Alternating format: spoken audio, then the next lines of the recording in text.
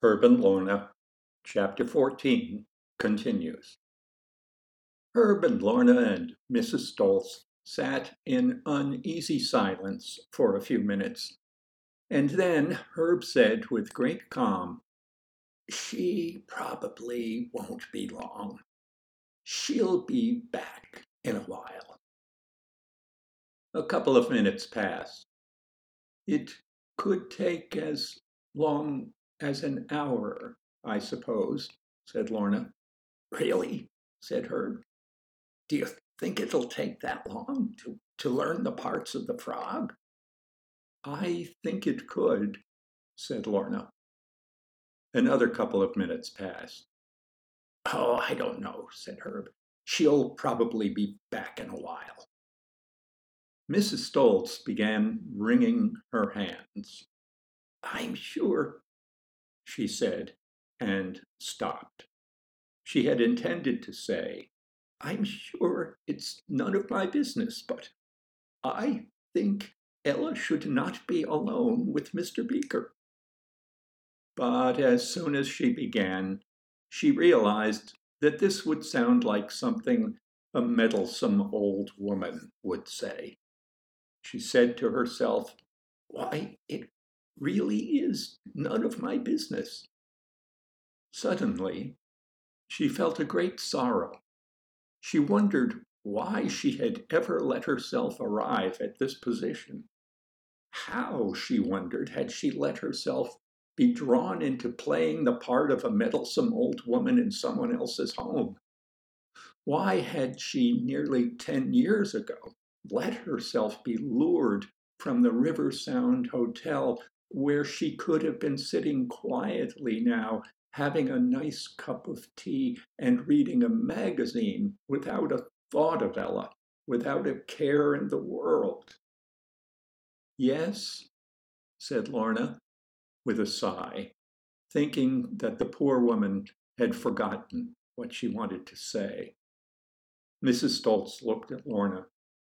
What Lorna had intended as a compassionate smile, Mrs. Stolz saw as the distracted grin of a madwoman. To herself she said, "I have to do something." But to Lorna she said nothing. She just smiled back at her and nodded, and Lorna began to wonder how long it would be before they would have to put Mrs. Stolz in a home. Another couple of minutes passed. "She's been gone for quite a while, hasn't she?" asked Herb. "It's been nearly half an hour, I think," said Lorna. "Do you really think so?" asked Herb. "I had to do something," said Mrs. Stolz, forgetting herself and speaking her mind. Lorna gave her another compassionate smile. "What, Mrs. Stolz?" she asked.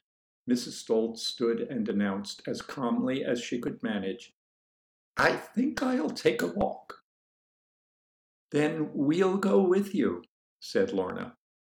She was certain that Mrs. Stolz couldn't be trusted outside in the dark on her own. "Won't we, Herb?"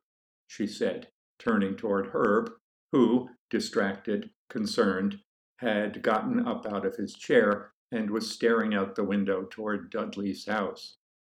"Won't we, Herb?" Lorna repeated. When the trio reached the foot of the front walk, Mrs. Stolz, their leader, paused and looked up and down No Bridge Road as if deciding in which direction she would like to walk. She didn't want to appear to be planning to go to Dudley's to bring Ella back home. It seemed to Lorna, judging from Mrs. Stolz's hesitation, that the poor woman had forgotten where she was. "Well," said Lorna, trying to help Mrs. Stolz through what she felt sure must be a terrible embarrassment for her, "here we are at the sidewalk. That's No Bridge Road, and we could walk either to the left or to the right." Mrs. Stolz shut her eyes for a moment and swallowed hard. She was afraid that she would burst into tears for the poor mad woman, her saintly husband, and their threatened daughter. "Let's go that way," she said, "to the right." "Good," said Herb. He started off at a brisk pace. Dudley's house was to the right, and that was where Herb wanted to go. When he reached Dudley's front walk, however, he began to feel a little foolish and a little embarrassed. What could I have been thinking? What I've been worrying about isn't worthy of a swell guy like Dudley, he told himself. It's insulting. Still, Dudley's only human, isn't he? Well, here we are at Dudley's Walk, said Lorna. Yes, said Herb, as if it were a great surprise to him. Here we are at Dudley's Walk. That's right, said Mrs. Stoltz brightly, with a special I understand smile for Herb. Here we are at Dudley's Walk. Where shall we go next? Asked Lorna. Shall we visit Dudley? She used the thin, bright voice that one uses with children and idiots, hoping that her tone would make it seem that she wasn't seriously suggesting that they visit Dudley, and yet hoping that Mrs. Stoltz would take the bait. Oh, yes, let's, said Mrs. Stoltz, jumping at the chance the poor, crazy woman had given her.